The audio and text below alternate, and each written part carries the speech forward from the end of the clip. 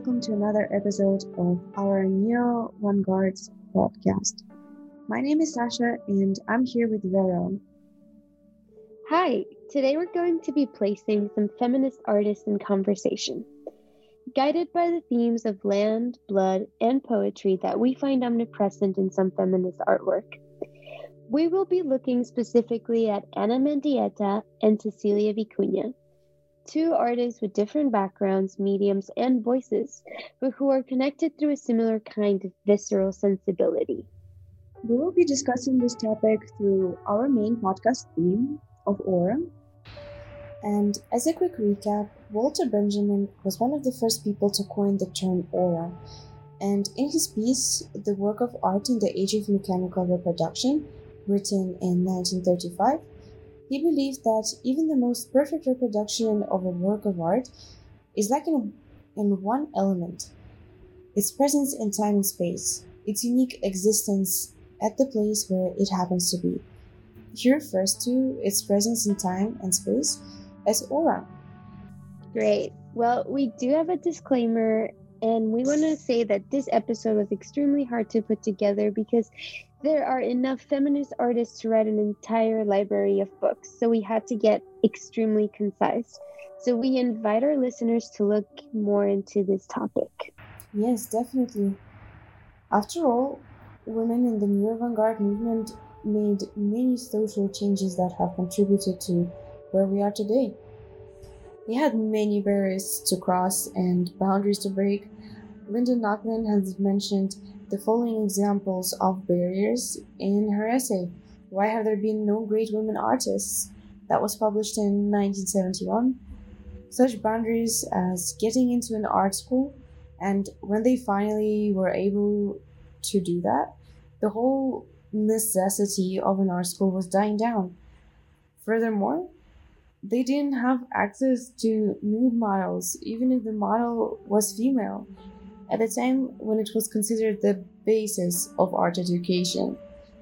Not to mention the fact that they were shamed for not fulfilling the domestic roles that women were socialized to accomplish in their lifetime, like being a mom, a wife, a homemaker. Anything that was outside of that was considered selfish and frowned upon. Yeah, it was extremely difficult.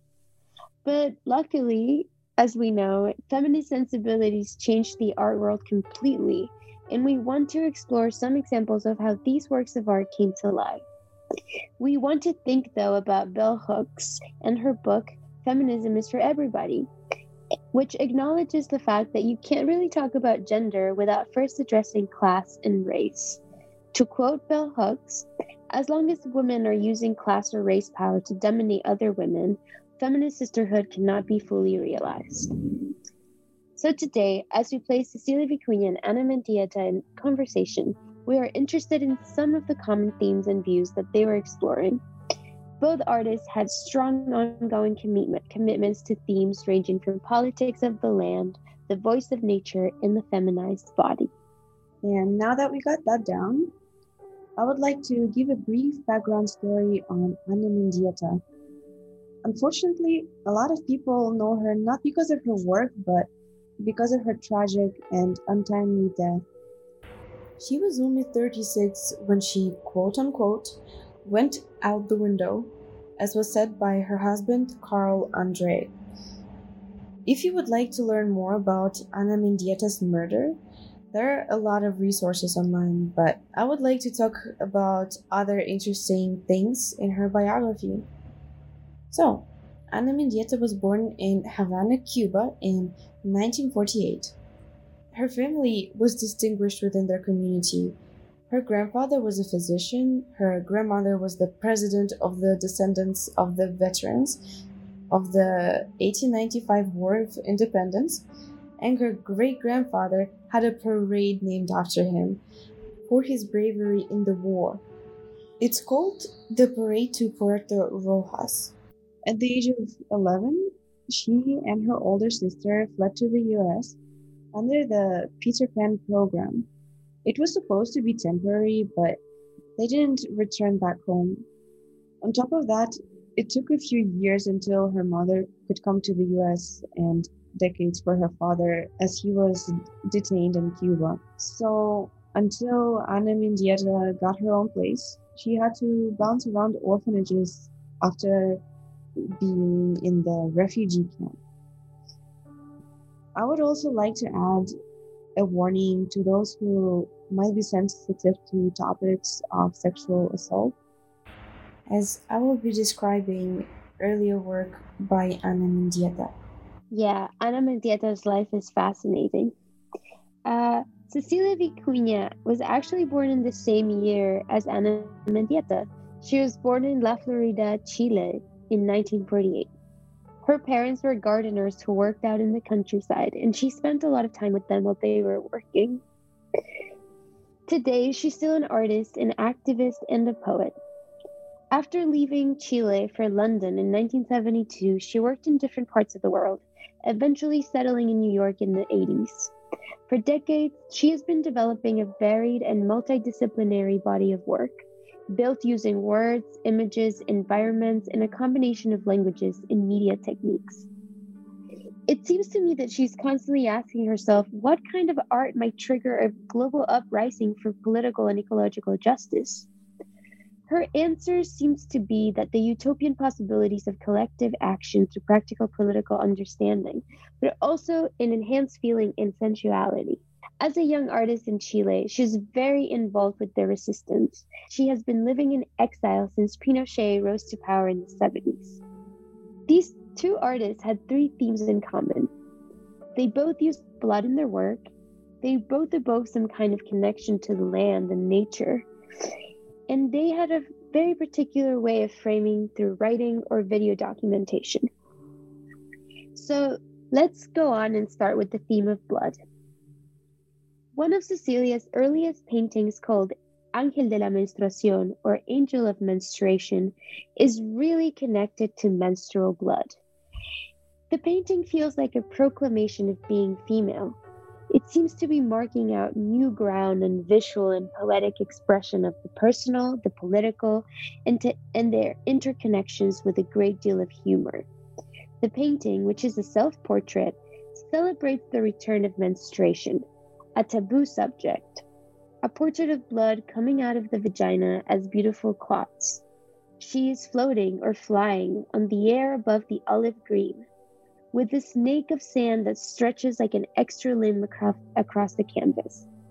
She plays with a rest string that circles her body. In a quote, when she talked about this painting, she said, "I am part of a cosmic weaving. Nothing is separate from everything else because I use my blood for looking." Wow, that's very interesting. What do you think she means by that? Using her blood for looking. Well, Cecilia was very interested in surrealism, and she was actually very influenced by the surrealist movement. But I think her way of saying that she uses blood for looking is because she uses blood as a way of understanding the world, is understanding her own identity and her own history. I think she thinks a lot about ancestral blood and the blood that connects her to her indigenous roots. I see. Yeah.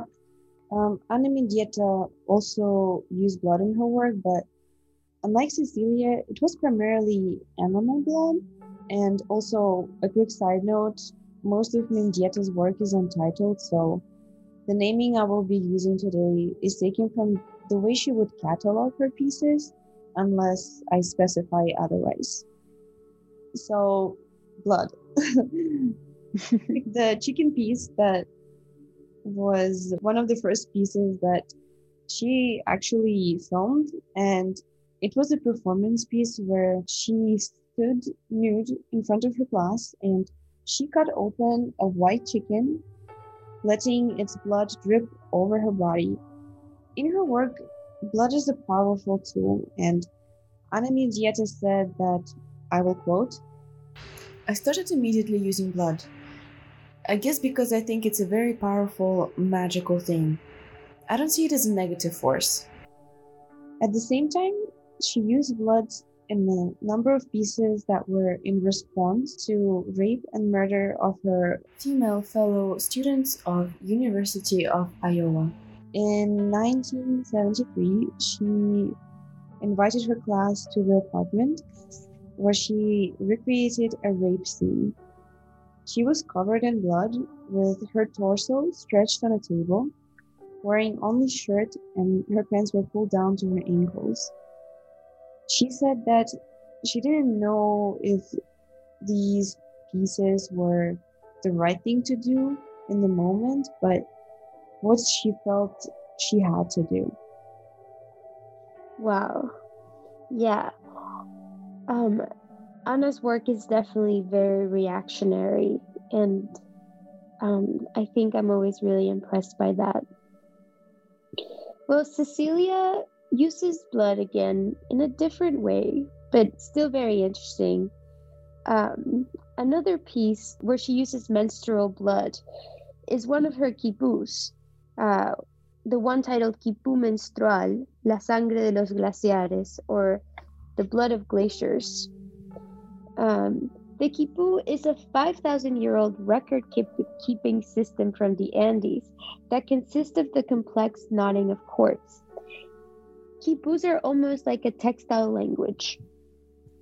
Vicuña's body of work consists of coming back to the quipu tradition on a huge scale. She has made around 50 or 60 quipus, all with different meanings and different titles. This installation in particular, however, consists of 28 streams of blood red wool that are hung from the gallery ceiling and reach to the floor. In 2006, Vicuña performed with this quipu in the Indian mountain El Plomo. In the video of the performance, Vicuña lays red lines of yarn, which are symbolic to menstrual blood, across the mountains. She brings everything together in a ritual that relates to a traditional Indian ceremony. This ritual was performed on a very important day. It was the day of the presidential election in Chile, in which we saw Michelle Bachelet elected as the first female president. And she was actually part of the Socialist Party, which Vicuña is part of. Vicuña sent a letter to Bachelet, and she poetically begged her to reject the Pascualama mining project, overseen by a Canadian company that would essentially destroy 3 glaciers in the region of gold extraction. In the letter, Vicuña equates the well-being of the environment with the well-being of the people. She asked Bachelet to reconnect water and blood, just as she has attempted to do with her ritualized performance, in order to end the period of colonial shame. It's so amazing that she was bringing up themes of global warming in 2006. That seems like a lifetime ago. Yeah, that's crazy. We could have done something by now. Yeah. But I think the way she puts everything is just so beautiful. And actually, Ana Mendieta was also thinking of reconnecting with nature, but of course for her it was a bit different. And I must mention that she actually coined the term earthworks, so that should say something. One of her most known works is her Silueta series, but I think that for her, those were very therapeutic and even meditative compared to Cecilia's work. In her early series, she would use her own body to create an imprint of her silhouette in nature. She would either carve her silhouette into ground, lay in the water. She would take pictures. That would be the only thing that she would present. She would play with nearly all natural elements, and in 1976, one of her beautiful works was she created a silhouette using gunpowder among other ingredients, and she put it up in the sky and she lit it on fire. These theories, I think they're connected to the full circle, the birth, the death, the regeneration, since documentation in the form of photo or video would reach people mostly at the time when the actual sculpture is already disintegrated. This series also reflects on the relationship of human form and nature, in a way saying that humans are nature, which could be seen as she starts to abstract the silhouette starting from around 1977. And she also starts using her knowledge of African diaspora and traditions, like the silhouette, where she has an oblique silhouette with sticks stuck in the stomach area and water surrounding it.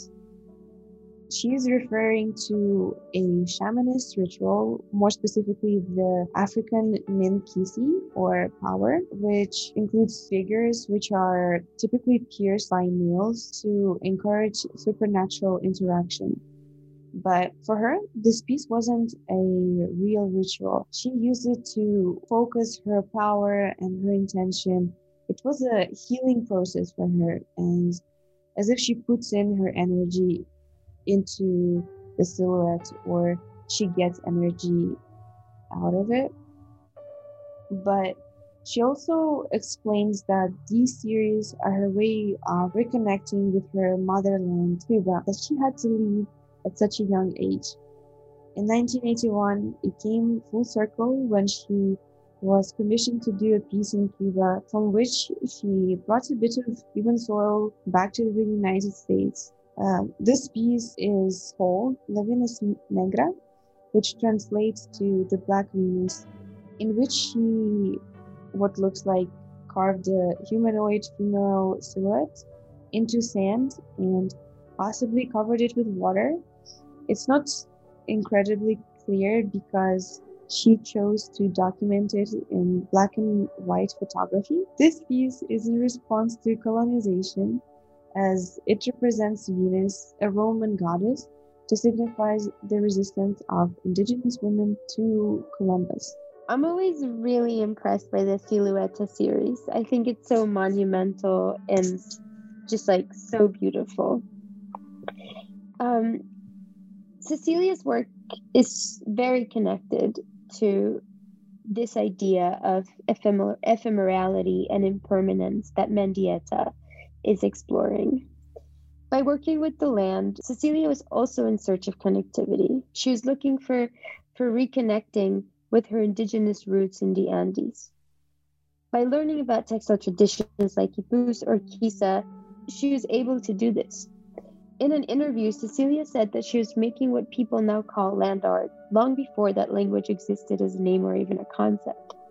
Through the land, she explored her mixed or mestiza identity.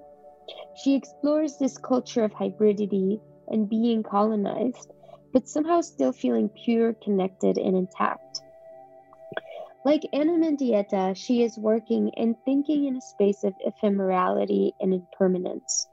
Cecilia has written a lot about this idea that she calls arte precario or precarious art. Since she was very young, she started working with small pieces of what she called basuritas, or little pieces of trash or debris that she found on beach walks or nature walks. She would place them together in very intuitive and sculptural forms that were in conversation with the landscape. Then she would let the sea or the breeze dissolve the pieces. She says that the poetry and the art are in this space of ephemerality, fragility, and conversation. To quote Cecilia, she says, "Awareness of a stick leads to awareness of a tree, then to land and the people who occupy it, to the fragility of entire cultures." In her book Arte Precario, which is kind of a manifesto of her practice and her ways of making, she says, "Precarious means prayer, uncertain, exposed to hazards, insecure. Prayer is change, the dangerous instant of transmutation. Desire is the offering. The body is only a metaphor. To respond is to offer again." She has written numerous times that she sees words of vehicles. She sees them as empty vessels that sometimes appear and then disappear, and then reconfigure themselves. They are entangled, they move, they shift in a lot of different directions. So when you read about quantum physics, the universe is considered information, which means that every form of energy is a form of communication or messages. Cecilia thinks that, of course, an artist becomes adept at reading these kinds of messages, which then become a material or matter, which is everything that is around us. For her, her inspiration is the attitude and the feeling that you are here to sense, feel, shift, relate, and dance with art. Art is very tricky. It's like meditation, she says.